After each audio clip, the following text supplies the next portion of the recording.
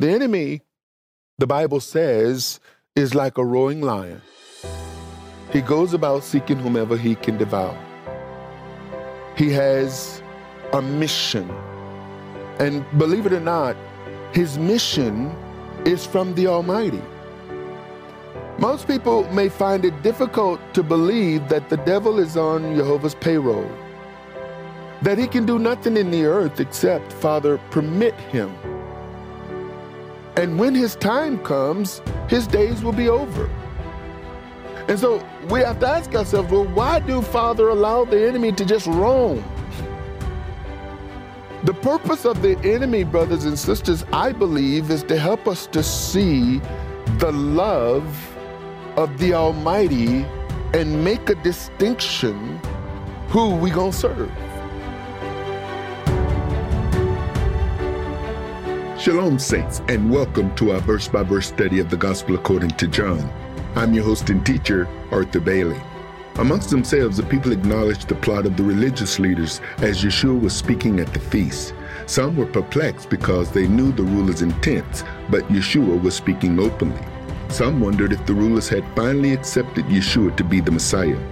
The people also pondered what they believed based on what they had been taught in spite of what was written.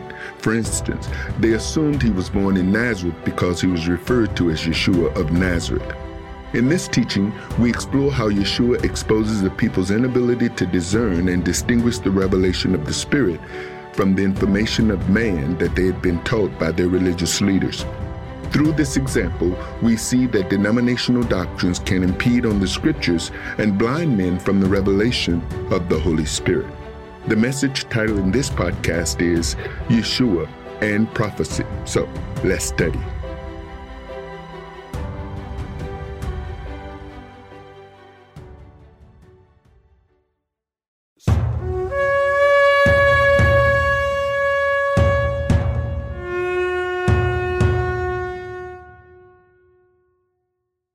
Every day, we have to deal with issues. I can earnestly say to you that every day I wake up, I'm confronted with something. And it takes work over the course of the day to maintain my peace. Peace can so easily be lost because of the circumstances.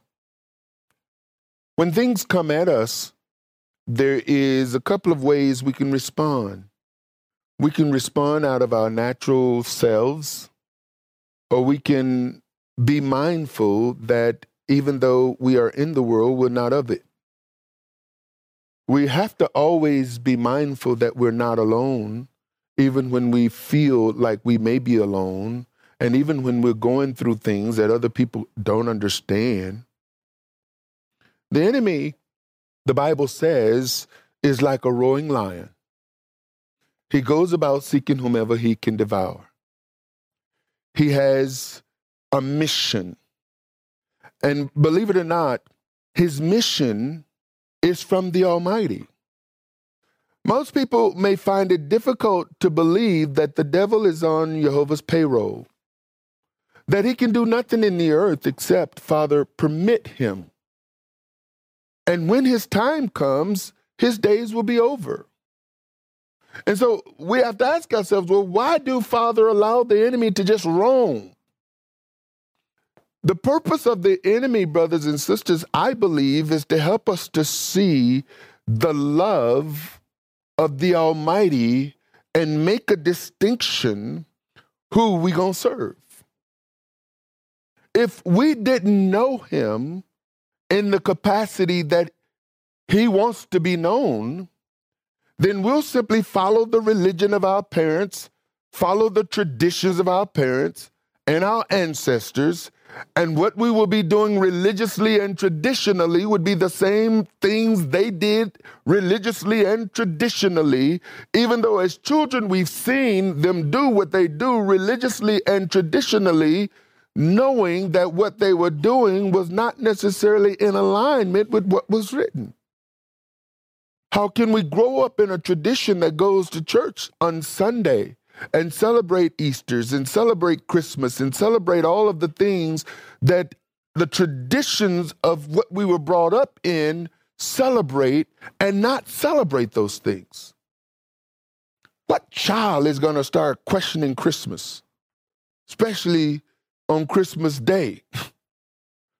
You're too busy opening presents to question, not even mindful that the present and the tree and all that stuff has nothing to do with the faith, you see. And so, when it comes down to it, it requires the Almighty to show himself to us, but generally for us to see him, we are going through something. We're dealing with something. One of the strategies of the devil, brothers and sisters, is to make you think reality, and reality is you got a problem. Your problem may be depression. Your problem may be identity issues. Your problem may be infirmity or sickness. Your problem may be an inability to interact with other people. He may try to make you think you got some kind of bipolar or some ADD. And I can tell you right now that the symptoms of bipolar manifest in my life. The symptoms of ADD manifest in my life. The symptoms of depression manifest in my life. But that's not who I am. And if the enemy can convince me that the manifestations in my life is who I am, then he's got me. Because from a natural point of view, that's who I am. From a natural point of view. Why? Because even though I was born in a religious family that went to church, I was still born in sin. All of us were born in sin. All have sinned and fallen short of the glory.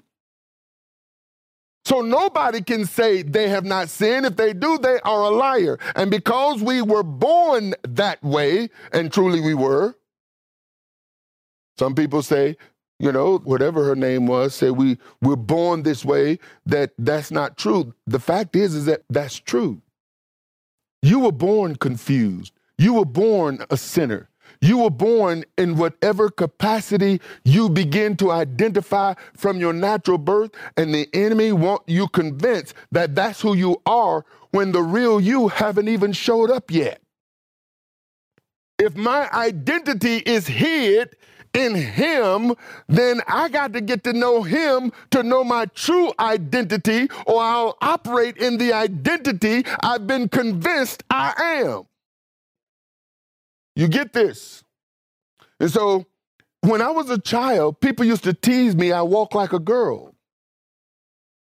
Add to the fact of being sexually abused, now walking like a girl with a family of disorders, because there's disorder all in my family. Oldest son, oldest brother spent years in prison for murder. Daddy, uncles, mamas, sisters, brothers.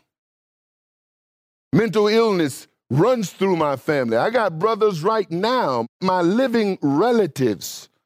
All of my brothers, every one of them that is alive right now is facing disorders and on medication. I'm the only person in my family not on medication.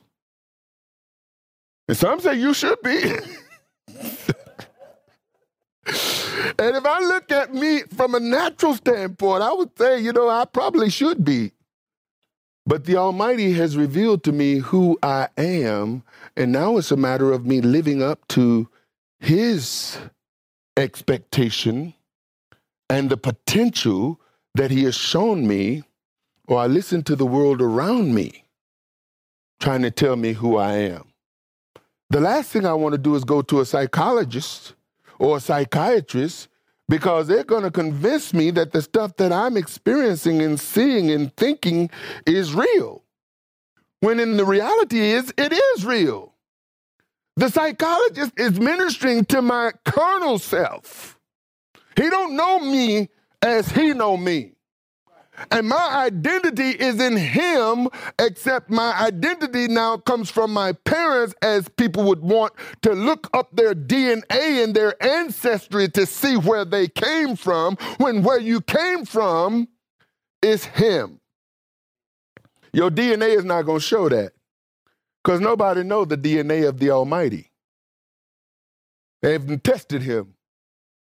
They don't have a vial that says this is the DNA of God. And yet he says our identity is hid in him. So to know me, I got to get to know him so he can reveal to me who I really am. And then now I can be what he has called me to be and stop trying to be what everybody is saying I am. And that's where the rubber, folks, meet the road. Do you think you got mental illness? I don't have to go to a psychiatrist to figure that out. All I got to do is look in my own mind. If I just take a moment and look internally, I got some issues. And the only one who can help me with these issues is the one who has the plan for my life. So I'm either going to seek his plan, or I'm going to try to figure this stuff out as I go at the mercy of the world and the prophets of the world around me. And I'm not talking about the prophets of Jehovah. I'm talking about the prophets of Baal, the prophets of Balaam, the prognosticators who want to prophesy blessings and prosperity and everything's okay when everything's not okay. These people want to make you feel okay in your mental illness. But brothers, we are more spirit than mental. And the moment we move into our spirit self and move out of our natural self, we will find that we have two minds, a natural mind and a spirit mind. The spirit man is in tune with him. The natural mind is in tune with the world. And because we live in the world, there's a tendency to want to be more in tune with the world than in tune with the one who is in the spirit. But the Bible doesn't say those who are led by their natural mind, they're the sons. It's those who are led by his spirit. They are the sons. Once I understand the mind of Messiah, I can begin to think the thoughts of the Almighty, and that in itself is going to set me apart and make me look like I'm insane to an insane world who think they ain't insane. We're surrounded by insanity. And insanity shows up on our doorstep every single day, all day. And we got to figure this insanity out. And the last thing you can do is deal with the insanity in the natural mind, because you become part of the problem. Let me get to the teaching. John opens chapter 7 with Yeshua in Galilee because of the Jews' plot to kill him. Verse 1, after these things, Yeshua walked in Galilee, for he would not walk in Jewry, because the Jews sought to kill him. Now, we're going to see later that they're going to say, hey, when Yeshua exposed their lawlessness and intent to kill him, there was denial, and he was accused of having a devil. And this is in verse 19, John chapter 7. Did not Moses give you the law, and yet none of you keep it, the law? Why do you go about to kill me? You see, these individuals went about to kill him because what they'd done is discredited him. In their own mind, what he was doing was in violation of their religion, and according to being in violation of their religion, they can ignore thou shalt not kill and kill him, thinking that they're in line with Jehovah. The people answered and said, thou hast a devil. Have you been accused of having a devil yet? Because that's the ultimate. You got a devil. You're following demons. You're following doctrines of demons. You're listening to another spirit. They got the Holy Spirit. We don't. That's what they want us to believe. Now, the spirit that I got ain't the same spirit that you got, because the spirit that I got is showing me the truth, and what you're walking in is under law. We're under grace. It's like, really? What does that really mean? It's interesting that the grace people can't even define grace. God's unmerited favor. Okay, what does that mean? What does that got to do with salvation? Because according to my Bible, we're saved by grace through faith. See, brothers and sisters, as I explained on Thursday night, according to that philosophy, grace, Father has already made provisions for the salvation of the world. Based on that ideology, the world is already saying, if you don't have to do nothing, you can't earn it. Think about this. All you have to do is believe. That's it. Well, what does that mean? All you have to do is believe. You have to believe Jesus is who he say he is. The world believes that. There are many people in the world who believe that Jesus, according to the Bible, came from God. But they also say, some of them, I got a guy wrote me this morning, he sent me an image, and, well, actually, he didn't send me the image. He said something on my Facebook post, and I went to his, you ever seen that image of Michael, I think it's Michelangelo, with the hand of Elohim reaching out, and there's the hand of man. In his image, there's the hand of the Almighty, and there's a man giving Jehovah the finger. That's the world we live in. In fact, the idea today is that teaching your children the commandments is a form of child abuse. They're moving the conversation to something that is bad because it is not in alignment with the world's system. So now, instructing the children to obey the Almighty is a form of abuse. You see, I've even had people in my own family who tell me that, listen, you shouldn't force your religion on me. Well, you shouldn't eat my food. You shouldn't live in my house. You should find another place to live. And there's the door. Nobody's forcing you to stay here. You get this? Well, you shouldn't be trying to force me to do stuff. I'm not trying to force you. You got an option. You got the option to do it or not to do it. And see, here's where the favor and the discipline comes in. Because if you don't do it, then now I got to discipline you. If you do it, then I can show you favor. But you can't have favor rebelling against my instructions. What makes people think that they can gain the favor of the Almighty or have the favor of the Almighty without doing what the Almighty say? You won't permit that. And we're made in his image, in his likeness. And when we're regenerated, we now take his yoke upon us and we learn of him. And the more we learn of him, the more we become like him. And when you start becoming like him, you'll see the world through his eyes, and you'll see the condition of the people that you encounter every single day. The world has lost its mind. It's lost its way. It's corrupt and perverted. You got young people claiming to be something they're not, and parents endorsing this. So the people accused Yeshua of having a devil. The people acknowledged the plot of the religious leaders amongst themselves as Yeshua was speaking at the feast. In verse 25, it says, then some of them of Jerusalem, is not this he whom they seek to kill? Now this is verse 25. Yeshua says in verse 19, did not Moses give you the law, yet none of you keep the law? Why do you go about to kill me? And the people answered and said, thou hast a devil. Who's going about to kill you? But then a few verses later, then some of them said in Jerusalem, is not this he whom they seek to kill? I'm going to tell you, this is confusion. There are people who are trying to communicate to you and they're confused. How can a confused person communicate with somebody whose confusion has been cleared up? You ever had confused people call you confused?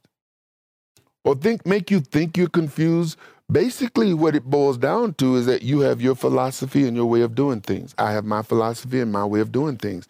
Our philosophies and ways of doing things clash. That's what happens. Every single decision you make is going to have ramifications. Every single decision you make is going to have ramification. And this is why you have to count the cost. Every decision.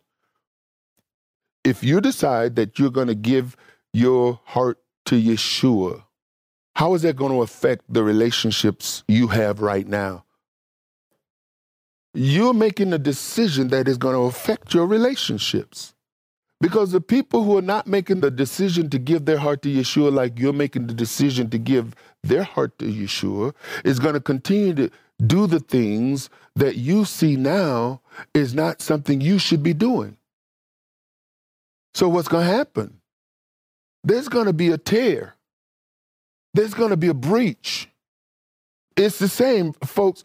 If two heathens get married, you marry a straight up sinner because you're a straight up sinner, crackhead, alcoholic, weed head, meth head, or whatever the case may be, and you all have things in common, and one of y'all get clean. Your decision to get clean is going to affect your spouse. Where you used to be in agreement, now you're not. There's a division. If you decide to change your Sunday and all of a sudden you get a revelation that we should be keeping the Sabbath, and your spouse, no, that ain't what my grandmama did. That ain't what my mama did. That ain't what my daddy. We got Sunday preaching preachers in our family going back generations. The moment you decide that you're going to start honoring the Sabbath, it creates problems in your house. You believe Father's calling you to another city, another state, and your relationships is in this city and in this state. When you move, it puts a strain on those relationships. Change forces differences in change. And the moment you come into a truth, you got to deal with the ignorance, the truth exposed, and make a decision. To embrace the truth, you got to reject the ignorance you once operated in. So there's a change that takes place in you, and once that change begins to take place in you, that change reverberates into every aspect and relationship that you are involved in. And you'll find that distance begins now to develop between you and the people who refuse to accept the change that you've embraced. If you make a decision that you're going to take a career and you go to college, and when you made that decision, that career was booming. But now that career has been changed because of technology, and what used to be a booming industry is now dying. Either you're going to make some decisions to change your focus or you die with it. And there are cities all across America, because industry change, cities are in decline. Every decision you make, brothers and sisters, has ramifications. And once you make them, you got to now be prepared to deal with the results of those decisions, and many people don't think through those decisions. And now they're face to face. And I believe this is why Yeshua was saying, when he talked about the parable of the seed, that one person receives the seed falls on different grounds, and because of the circumstances that is a result of that seed, it's only the one that fell on good ground, that received the seed and now is ready to deal with whatever the circumstances is to bring forth fruit. That's a fact. So when you are making decisions, you got to consider, it can't be a spur of the moment. You got to think a thing through. Because some of the things that you fail to think about in the decision-making process, when it happens, you're not going to be prepared for it, which now causes you to question the decision you made. So although there is a plot, and Yeshua was well aware of the plot, he knew his purpose and what had to be accomplished before his time would conclude. In verse 26, it says, but lo, he speaketh boldly, and they say nothing. Now I said, wait a minute. He wouldn't go up there because he knew they were trying to kill him. Now that he goes up there, he's speaking boldly, and the people say, they ain't trying to kill him. But some say, isn't he the one they're trying to kill? But in the process, he's speaking in the midst of those who want him dead. And the folks are looking at this and saying, he's speaking boldly, and they say nothing. Do the rulers know indeed that this is the very Messiah? Some of the people were perplexed by the fact that they knew the ruler's intent. But yet Yeshua was speaking openly, and therefore they wondered if the rulers had finally accepted Yeshua to be the Messiah. And the fact is that they had not. There are people, sometimes, even though they have issues with you, they don't know how to deal with you. They don't know what to do with you. This is where it's so important for us to know who we are in him. Because the people want him dead. They got the opportunity to kill him, but they do nothing. He know they want him dead. He goes in the midst of them, starts speaking things in the midst of them, and the folks are looking around. It's like, hey, what's going on here? The people also pondered amongst themselves what they believed based on what they had been taught in spite of what was written. See, there are people in your own family who didn't see your move coming. I remember it's like sometimes it takes people 3, 4, 5 years to get the memo. You've been celebrating Christmas all this time, and all of a sudden one year you decide you ain't gonna celebrate. What? You didn't fall from grace. What's wrong with you? How can you not celebrate Jesus' birthday?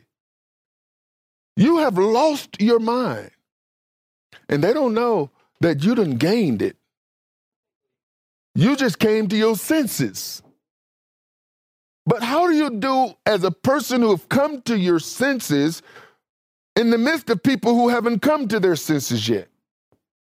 You see the issue? You got conflict.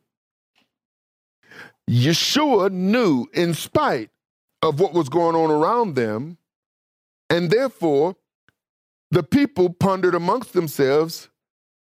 They believed based on what they had been taught in spite of what was written. When you look at what they say, you'll see the confusion. I'm going to tell you, Yeshua was in the midst of a very confused people. And it's no different than what we're in the midst of right now. Verse 27, howbeit we know that this man whence he is. Now notice, that word whence there, it indicates where he came from, not where he's at, but where he came from. We know this man. We know this man whence he is. But when Messiah cometh, no man knows whence he is. Now, this statement in itself is a confused statement. A person who doesn't know the Torah and the prophets, if you're looking at the writings of the prophets for some kind of inspirational memory verse, then you miss the spirit and the essence of what is being communicated. And so people will take certain things from the prophets while rejecting the other things from the prophets. So they say, we know where this man is from, but when Messiah comes, no man knows where he is, when the scripture reveals exactly where he's going to come from. This is, in fact, not true, because in verse 41 and 42, we're going to see next week, but I want to bring this out to you today.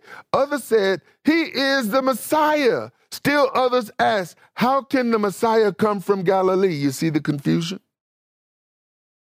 Does not the scripture say? So now some are quoting scripture. Does not the scripture say that Messiah will come from David's family and from Bethlehem, the town where David lived? So how can they say when Messiah come, we won't know where he come from? In Micah 5:2, but thou Bethlehem Ephratah, though thou be little among the thousands of Judah, yet out of thee shall he come forth unto me, that is to be ruler in Israel, whose goings forth have been from of old, from everlasting. And so what is Micah? Micah is telling the people that the one who is coming was from everlasting. Now, if you look at what he's saying, is that he says he's from of old, but he's going to come. How can he be from of old and yet he's going to come? Father has given me instruction, and any of you who've ever prophesied, it's inevitably, if you prophesy more than once or twice, somebody is going to receive a prophetic word from you and want you to explain it. Well, can you give me some more? Well, that's all he gave me.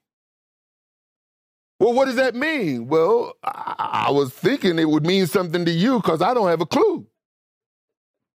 And this is the position the prophets were in. Even Moses, Father is giving Moses things, but Moses don't understand what Father is giving him. Moses couldn't explain the Torah. All he could say is what Father said. The prophets, when the prophets received prophetic words from the Almighty, and people, well, what does that mean? Well, what does that mean? If Father didn't show them what it meant, how are they going to know what it means? This is why Yeshua, see, brothers and sisters, a revelation for me, even though it was right there in front of me and I couldn't see it, was Yeshua was the Word who became flesh. And like many, I saw Yeshua's manifestation about 2,000 years ago, where he came, he was born of a virgin, and even the babies, the people who want to claim baby Jesus, baby Jesus, baby Jesus, what they're doing is that they're taking Yeshua back to a manger. How many of you know that he existed long before the manger? They can only trace him back to that birth. But he existed before the birth. The Bible says he was the lamb slain before the foundation of the world. Before the world was, he was. So he could say, even though he came after Abraham, before Abraham was, he was.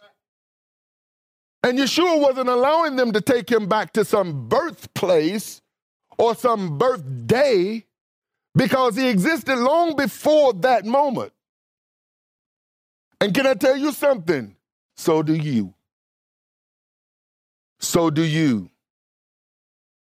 When Jeremiah says, the Bible tells us that he knew Jeremiah in the womb.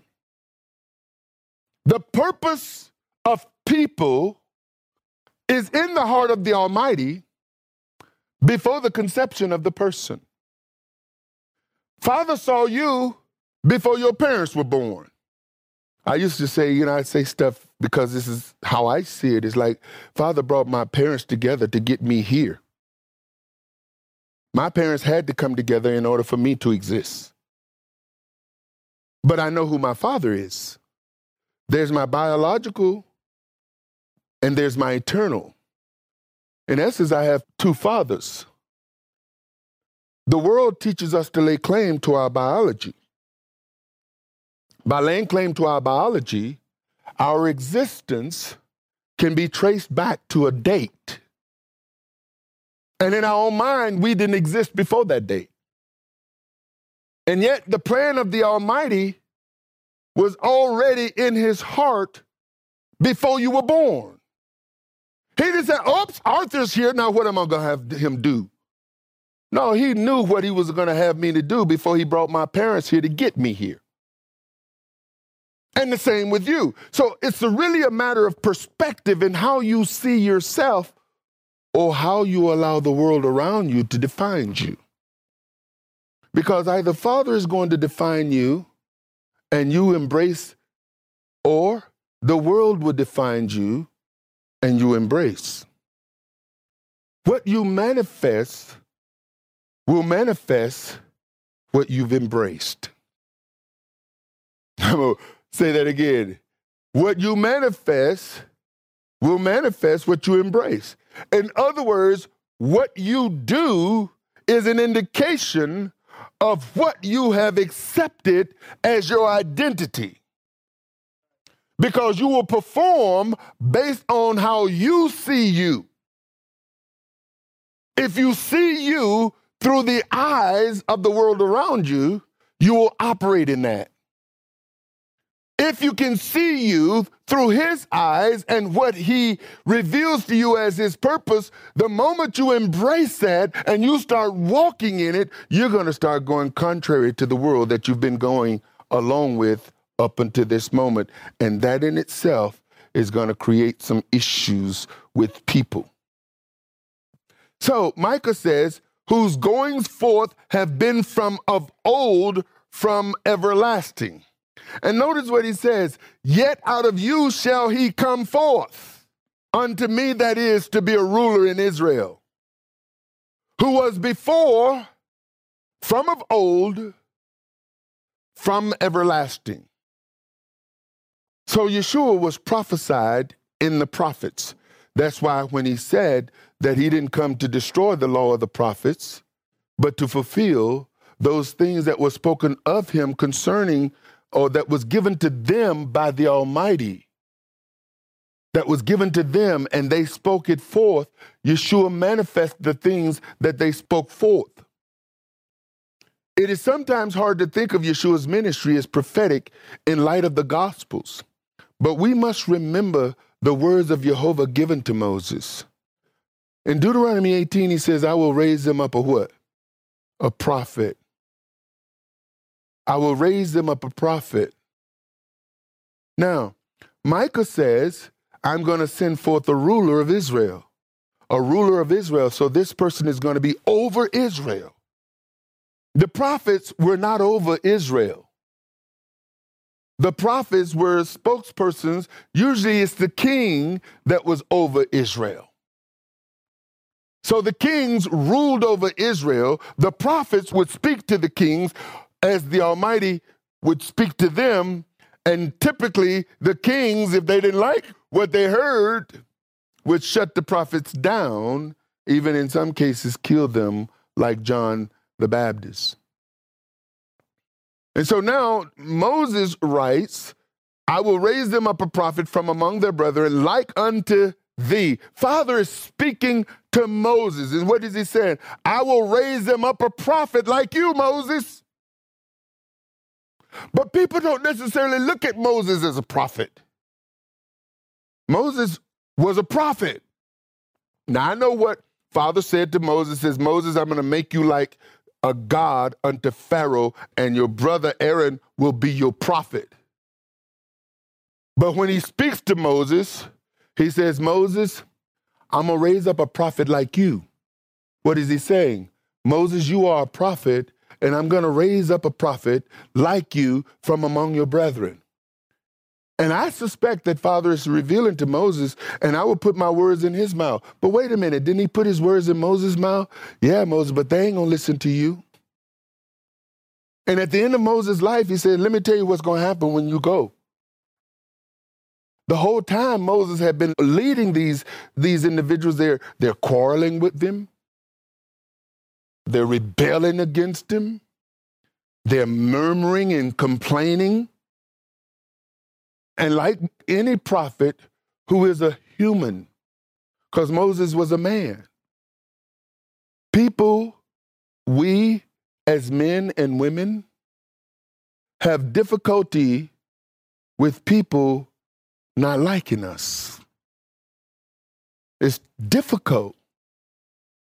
Moses got so frustrated, he refused the instruction of the Almighty when he smote the rock, which caused him to disobey the Almighty. Moses was trying to please the people in some senses while trying to please the Almighty, and you can't do both. The only people who will be pleased with you trying to please the Almighty are the people who are trying to please the Almighty.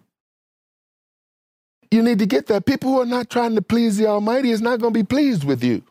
So now you got to dwell among a people who's not pleased with you. People who don't like you.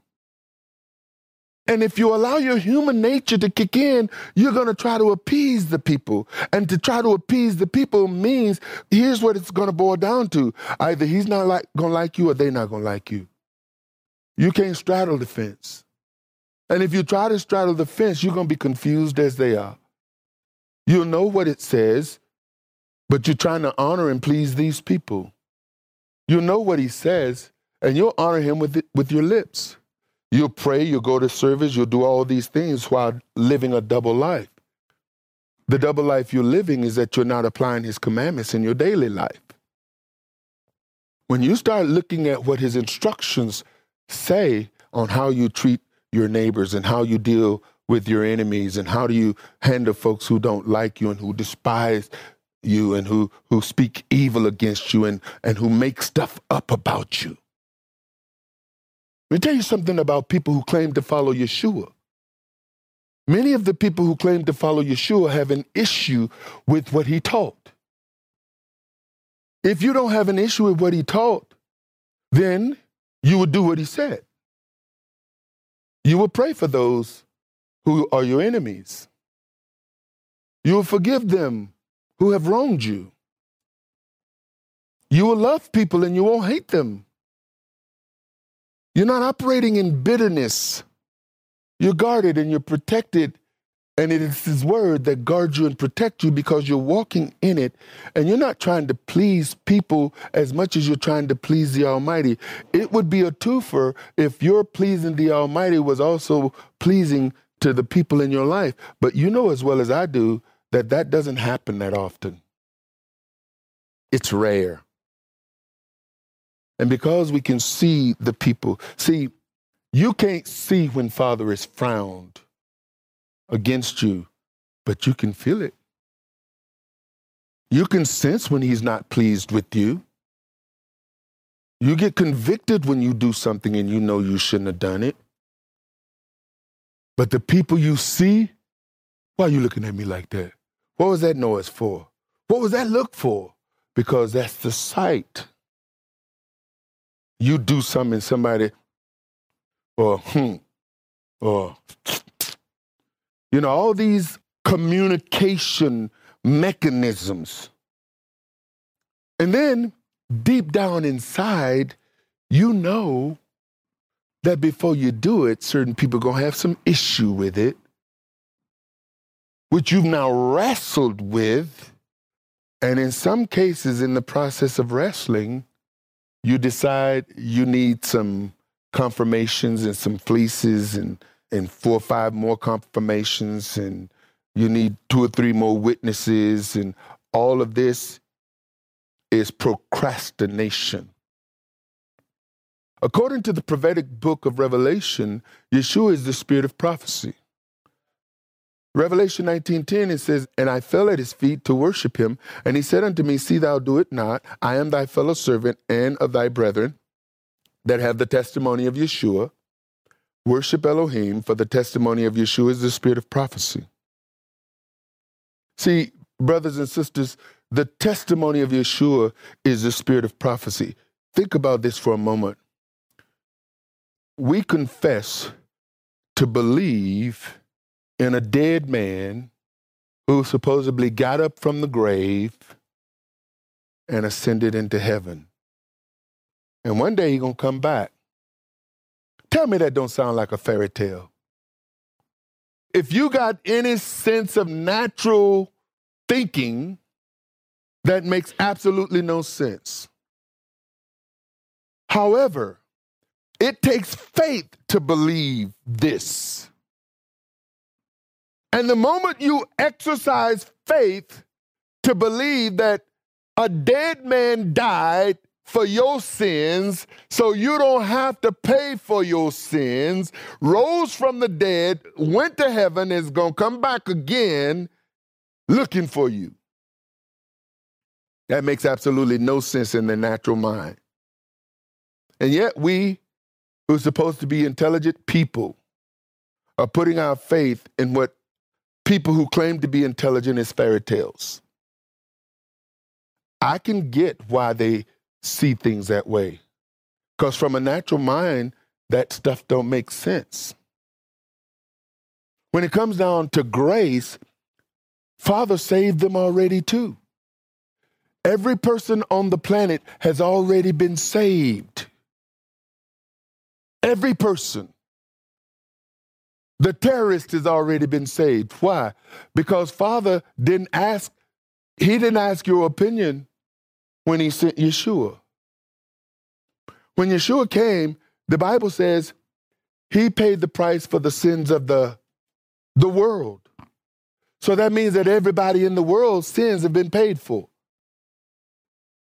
So what makes that person who has not accepted what he did any different than you? The same grace that was available to them for salvation. You see, the difference is faith. Grace has saved the world, but the world, until they put their faith in him, is not saved. For Elohim so loved the world that whosoever believeth in him shall not perish. So now that I believe in him, what's going to set me apart from the world? I'm still a human being dwelling among humans.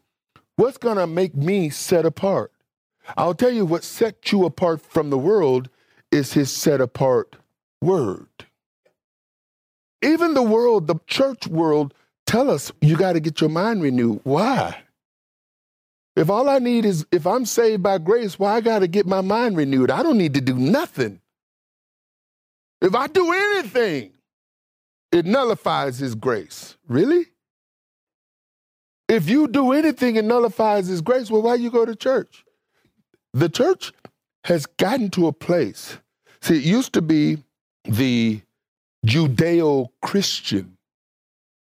Back in the early 60s, 70s, you'd hear that term, Judeo-Christian. Then it became Christian. The church, even the Sunday church, would cite the 10 Commandments. Why? Because it was in the Bible. Now many of them don't even cite the 10 Commandments anymore. They used to say that we are still obligated to keep the 10 Commandments. Now they say we don't have to keep any commandments, not even the 10. And what is happening is that it's getting further and further and further and further from its foundation. And ultimately, there is no more foundation. If the foundation be destroyed, where shall the righteous be? Righteous? There ain't no righteous. What do you mean there's no righteous? The Bible tells me that if the righteous scarcely be saved, where shall the sinner and the ungodly be? There's none righteous, no, not one. Well, I see you're going to be meeting your other unrighteous people in the place where the unrighteous will gather in that day. But I don't plan to join you. I really don't. You can say there's none righteous, but I see all throughout the Bible there were righteous men. And I claim my righteousness in him. And therefore, as a righteous man, I'm going to live righteous, and I know what's righteous. His word is righteous. And I got examples of righteous individuals that are strewn throughout this book, from the beginning all the way to the end. And all I got to do is look at them and listen to him and not y'all. Or who you think you are? You don't know? Just because you don't know who I am, I know who I am. See, the people didn't know who Yeshua was, but he knew who he was. See, Nazareth is in Galilee. The people knew where Yeshua was brought up, but not where Yeshua was born. Now, of course, we got the Gospels. So here it is 2,000 years later where we can read he was born in Bethlehem. But the people had no idea in the day of Yeshua where he was born. All they knew is where he came from. They didn't know where he was born. We know, and that's some of the challenges, brothers and sisters, that here we are so far removed under the guise of denominational teachings and preachings and sermons and books that we've read and studies that we've gone to where in the day Yeshua came, these individuals had to discern. But their discernment was minimized because they left it up to the teachers to tell them And because they listened to the teachers and their rabbis and were afraid of going against what the rabbis said for fear of being excommunicated, I'm going to tell you something, brothers and sisters. It's a terrible thing for the church to tell you, please don't come back here. We don't want you here no more. If you show your face back on this property, we're going to call the police. We're going to have you taken off because you will be trespassing.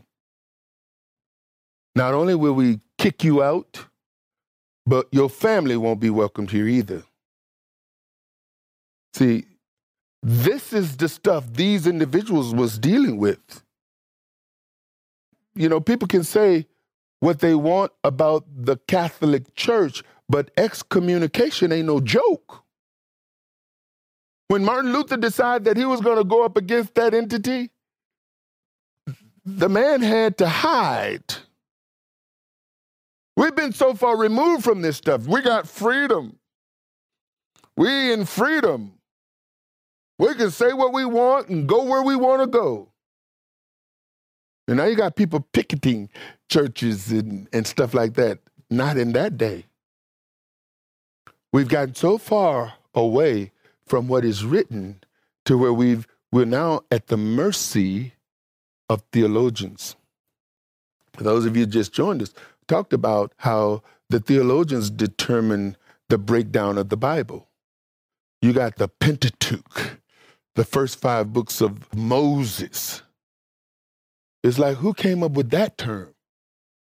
How were they able to effectively separate the prophets from Moses, who was a prophet, who received prophetic utterance, who received words from the mouth of the Almighty?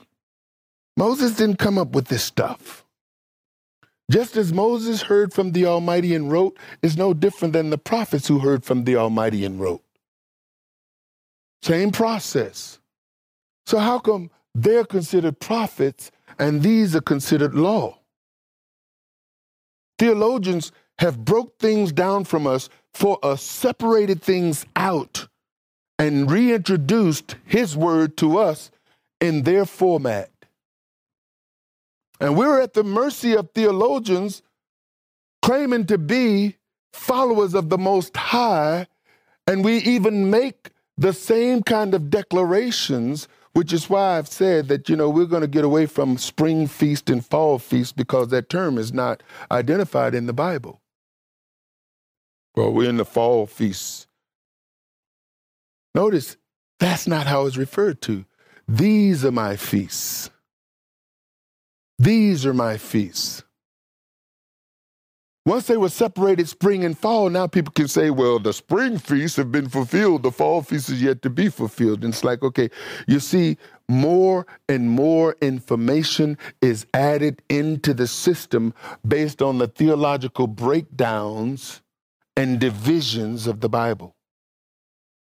Ultimately, they could put that page between the Old Testament and the New Testament and just put this big old gulf between the Old Testament and the New Testament, and psychologically convince people who got both testaments to disregard the Old. The manipulation of men has been such to where we have been brainwashed, programmed into thinking a certain way, and the Almighty invades our lives and try to dismantle the programming. The whole time he's communicating to us, we're hearing him through these programs. Just like the people of Yeshua's day, hearing him through their programs, through their doctrines, through their teachers and their teachings. And they can't hear him. He's saying, I speak, but they can't hear. They see, but they can't see.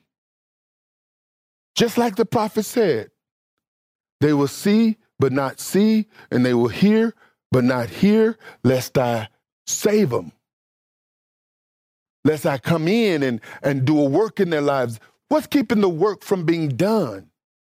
What we know, or what we think we know, And we think that what we know is the conclusions we've come to without realizing that we've been led to a lot of the conclusions. So the people knew. The people assumed Yeshua was born in Nazareth since he was referred to as Yeshua of Nazareth.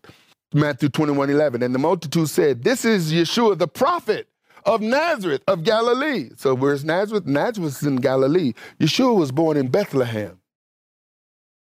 And so because you remember the blind man, Yeshua, Jesus of Nazareth, thou son of David. People were speaking things. He was known as a Nazarene. But he was born in Bethlehem according to the prophets. Prophecy and the prophets revealed where Messiah would be born, but Father hid that information from the religious and only made it known to some shepherds in a field. Father also revealed the Savior to a prophetess, an old righteous man who received the word of prophecy and who prophesied when what had been revealed to him by Jehovah came to pass. So there was a woman, her name was Anna. The Bible says she was a prophetess. She had been married 7 years. Her husband died, and she spent the rest of her life in service to the Almighty. She never left the temple area. Yeshua was revealed to her by his parents, and she prophesied. There was another fellow by the name of Simeon. Father had spoke to him that he would not leave until he actually saw the Savior. And when he saw it, he testified what Father had said to him. I can imagine some people looking at Simeon getting old, waiting on him to die, and Simeon is saying, "No, I'm not going to die because Father promised me. I'm not going to die because Father promised me. He said I'm going to see the Savior. His word is real. He said I'm going to see the Savior, so I'm holding on till I see the Savior. I'm not going anywhere till I see the Savior because why? He told me I'm going to see the Savior." See, you got to hold on to his words like that. All the odds are against you. There's a lot more words circulating in your head than the words that he spoke to you. And now you got to distinguish the words he spoke to you from all them other words that people are speaking. And you got to hold on to what he said when the tendency is to let go because you don't see what he said manifest. I don't see it yet. I don't see it yet. Well, maybe I didn't hear it right. Well, maybe. And next thing you know, you start rationalizing. And if you're not careful, the enemy comes and just steals that word right out of you. And now you're on a different path. You got to war with the word that has been spoken over your life. You got to hold on to those words even when everything around you seems bleak. And you can come to the point where Job says, though he slay me. Listen, I'm his. He can do whatever he wants to do to me. If he want to kill me, that's his prerogative, but he can't get rid of me. Because to die is gain. And Yeshua knew this because, see, here's the thing that Yeshua knew before he came in the manger. He knew that he was going to be crucified. He knew where he was going to be crucified. Earlier in this chapter, when his brother said, "We're going up to the feast, you ought to come," and nobody who wants to be made known hides themselves, go show yourself to the world. And he said, "My time has not yet come." Yeshua knew his timing. Do you? See, when I say stuff, people say, "Well, you don't know. Well, all I know is what he said. And if I hold on to what he said, then I got some precious promises, which is why we recite these declarations. See, if I don't hold on to the life that he has spoken, I'll start listening to the doctors. I'll start listening to the prophetic medical voices. I'll be getting flu shots because it's that time of year. I'll be taking vaccinations and taking medications and getting colonoscopies and seasonal checkups and making sure that cancer ain't formed in my body because, you can survive it if you catch it early. Well, it has no right here. So why am I looking for it? Why am I looking for it? You know why you're looking for it? Because once you get 50, you need to start looking for these things. Says who? Where's that at in the Bible? See, we're constantly, brothers and sisters, being bombarded by science, technology, statistics, all of these things that are surrounding us every single day that has a tendency to cloud out and to overshadow what his word is clearly spoken. So if you hold on to his word, then you can expect to live to a reasonable age according to his word and not accept anything less regardless. So when the doctors come and say, you got 2 months, it's like Simeon. No, he said, I'm not going to leave until I see the Messiah. He said, I'm not going to leave until I see the Messiah. I don't care what they say. My eyes have not yet seen the Messiah, so I'm not going anywhere because he promised. He made some promises to me, and I'm holding on to every single one of them. And I know he's not a lie. He's not the son of man that he should lie. So I can take his word to the bank. And so if he's telling the truth, then y'all must be lying. Somebody's lying up in here. Hallelujah. These things were hidden intellectually from people, but those who were obeying what Moses taught would have known by Yeshua's work and by what he taught. Who he was, as Yeshua said in John 5, verse 46, for had you believed Moses, you would have believed me, for he wrote of me. But if you believe not his writings, how shall you believe my words? Yeshua exposes the people's inability to discern and distinguish the revelation of the Spirit from the information of men and what they had been taught by their Pharisee and Sadducee rabbis in the synagogue and temple services. And here's the thing, it's interesting when religious people run across things they don't understand, they have a tendency to want to ask their pastors and their rabbis and their leaders and their elders. I know that position because I've asked a lot of questions. And there's this thing that, if you have spirit, there's something that resonates with it, that no matter what you hear, no matter how scientific, no matter what reports or accuracy they may say, which, they can't give you 100% accuracy. There's always a percentage. But there's something within you that disagree with something that you hear, and you may not necessarily be able to put your finger on it or identify with it. And all you have is that inkling. Is that I hear what you're saying, but I just can't buy it. I just can't accept that. I can't receive that into my knowing. Because, see, once you hear stuff, it's hard to unhear it. And when you hear something from the professional or from an expert, it gives it a whole lot more weight. But there is no expert more expert than the Creator. He is the ultimate expert.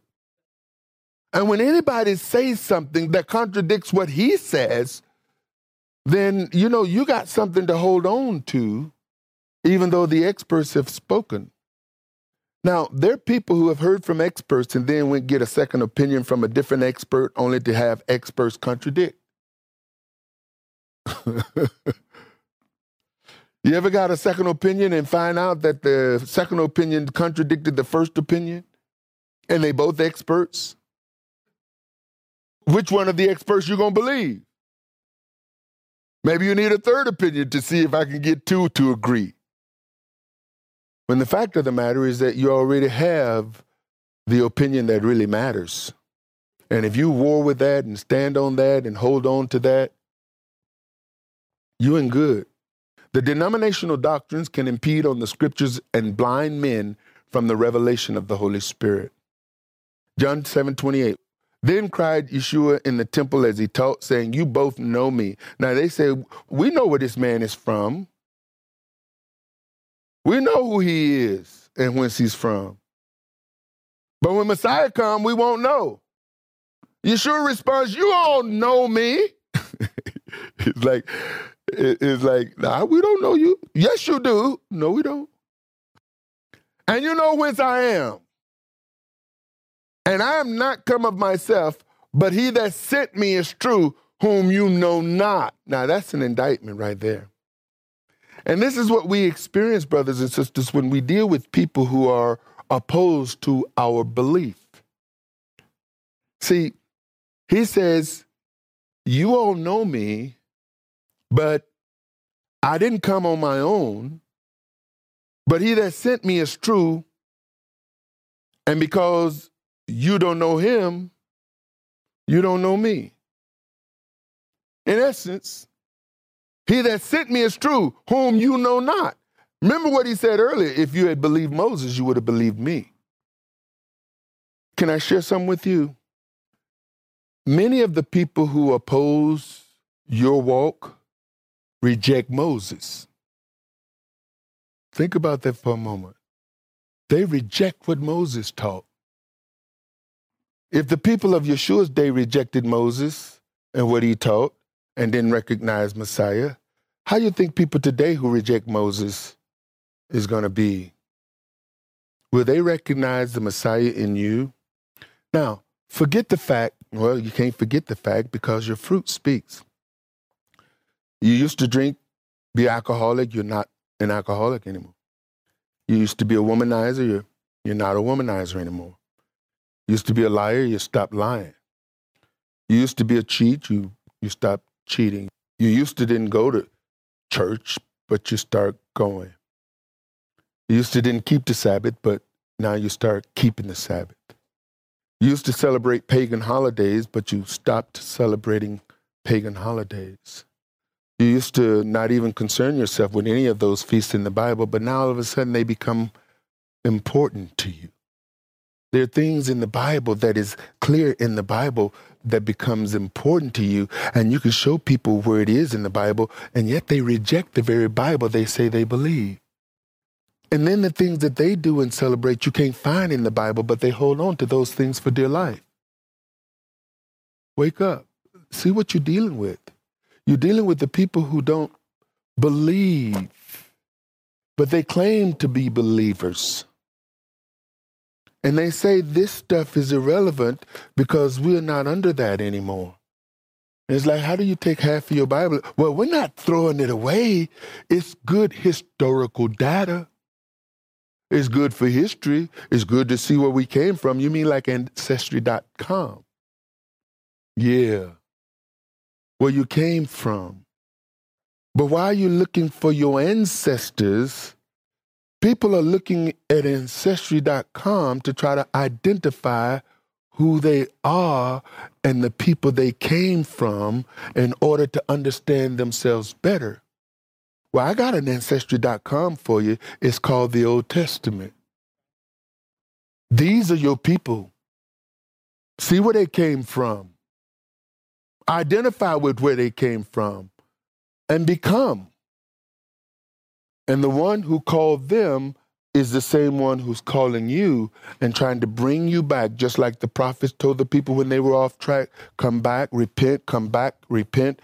The gospel message is repent, come back, repent, come back. Come back to what? So here you are now for the first time in your life, really trying to do what is written. And the people who claim to be people of the book have a problem with you trying to do what's in the book. Something's wrong with that.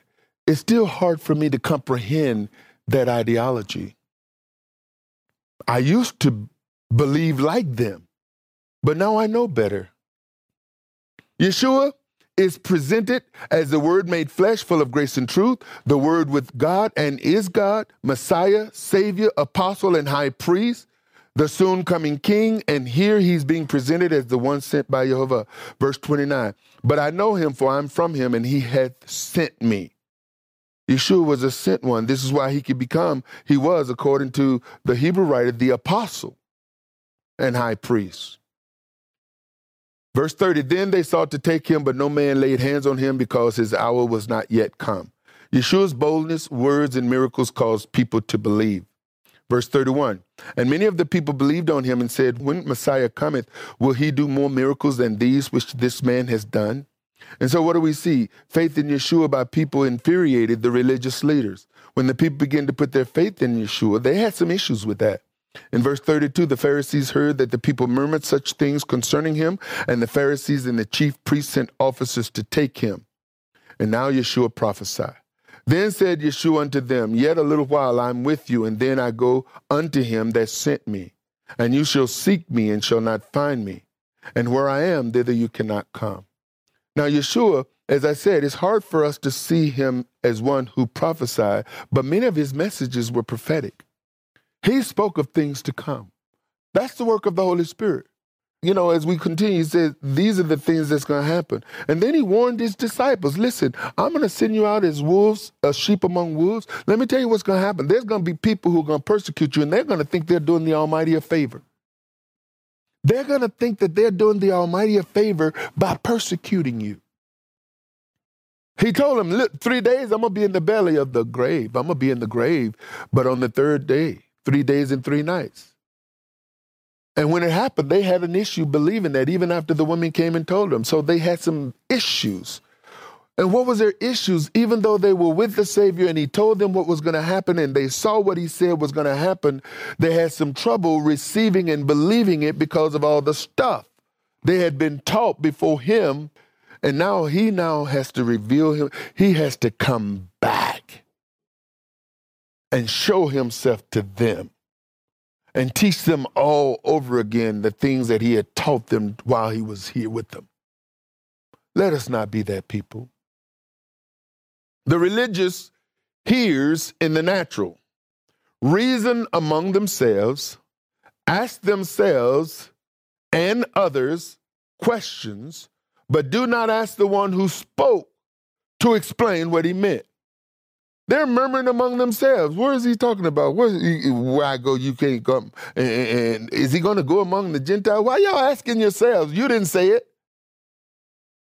He's right here.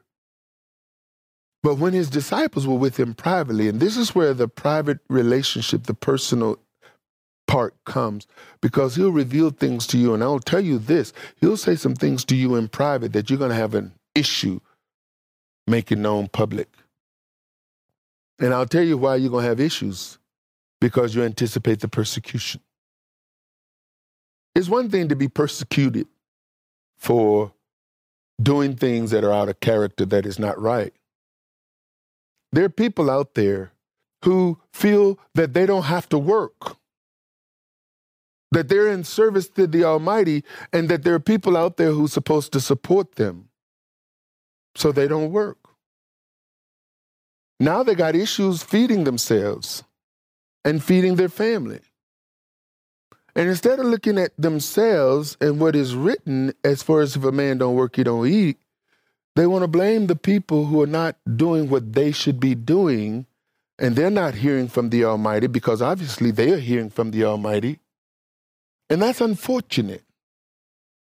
There are people out there who believe that the service that they are doing and providing and hearing and confronting. I mean, I've had people say, you know, you're preaching. Father told me what you're supposed to be preaching. It's like, really? You're my prophet now.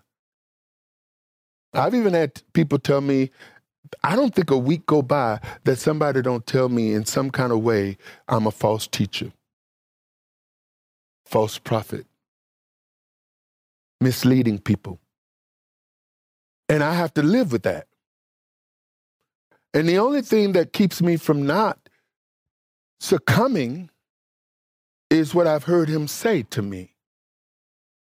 What he has spoken to me is what I hold on to, even though people around me abandon me.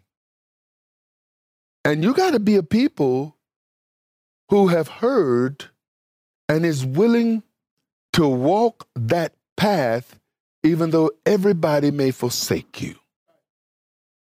That's a tough place to be.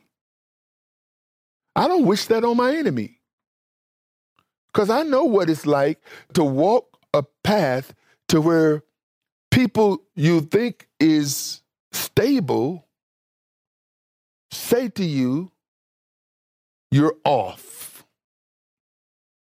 People you care about, people you love, tell you you're off. You're going the wrong way. I don't want to go with you. You're on your own. In the church, they say, you need to know that you know that you know that you know.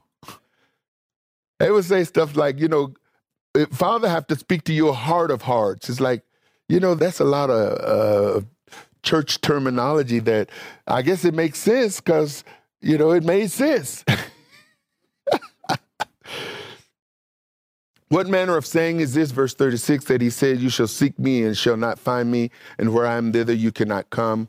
And I'm down to my last few slides. So Yeshua's words of prophecy to the people are misunderstood, even by his own disciples, whom he shared with about the resurrection.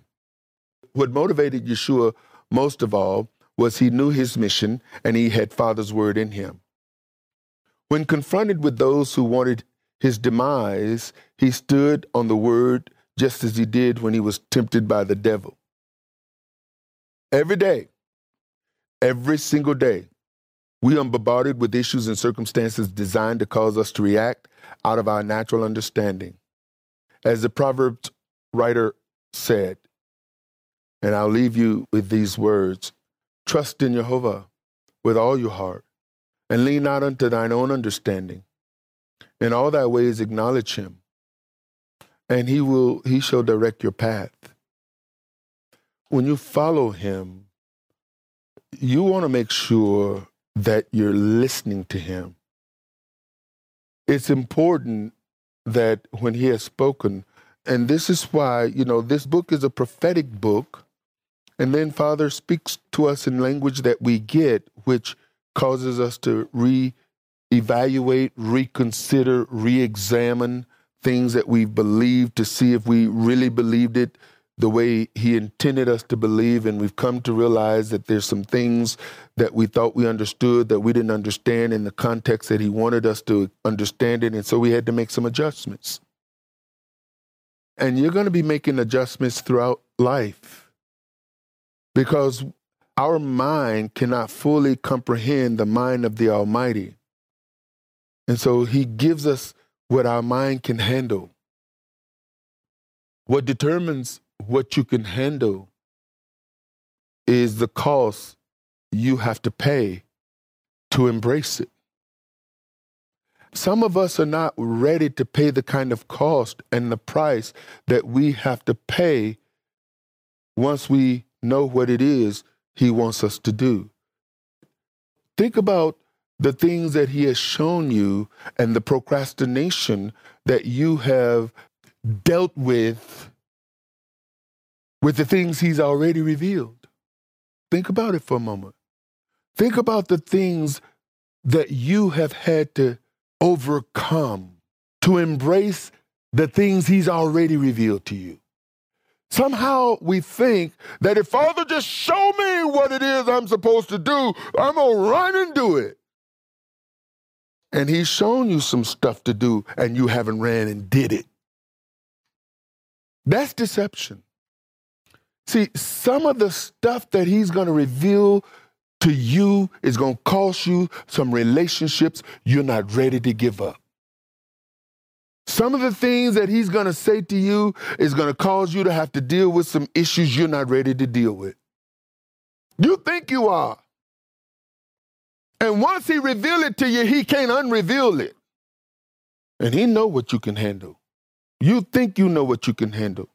You thought you could handle some of the things you thought you can handle only to find out you can't handle it. It overwhelms you. And Father see all of this. And so he's patiently waiting to reveal things to you as you demonstrate through your consistent walk with him and the prices that you have paid and demonstrate that you are willing to pay before he put more on you, because he's not going to put more on you than you are able to bear. You think you can. Look at our children. Your children think that they can handle stuff. You know they can't. They think they can handle being at home alone. They think that they can handle getting on this team and playing that sport and getting involved in this. You know they can't. How? Because they've already demonstrated their level of maturity or immaturity thereof. And though you may want to trust them with more, you know that they don't have the capacity to handle the things that they believe they've got the capacity to handle. And that's you as a parent. What do you think our parents, our parent Jehovah, just as we can see based on the demonstration of our children and what they can handle and their lack thereof, Father, see us in that same light. You think you can handle it, but he says, no, you're not ready. I'm ready. I'm ready. You're not ready. You're not ready. I can't. I'm ready. No, you're not. The confidence we want is to trust him. Trust him. That's the confidence we need to have. And you know how you develop that? You develop it by consistently walking in the revelation that he's already revealed to you and demonstrating. Because in everything Father revealed to you, when you stand on it, you learn some lessons. You are strengthened. You are encouraged and built up. You don't know that Father will uphold you until you stand on the word he's given you. And when you stand on that word and did everything you know to do, he comes and he backs you up and he got your back and your protection and your provision. And that builds your confidence to stand on the next thing that he reveals to you. And this is how it works. The more you demonstrate that he can trust you, the more he trusts you with.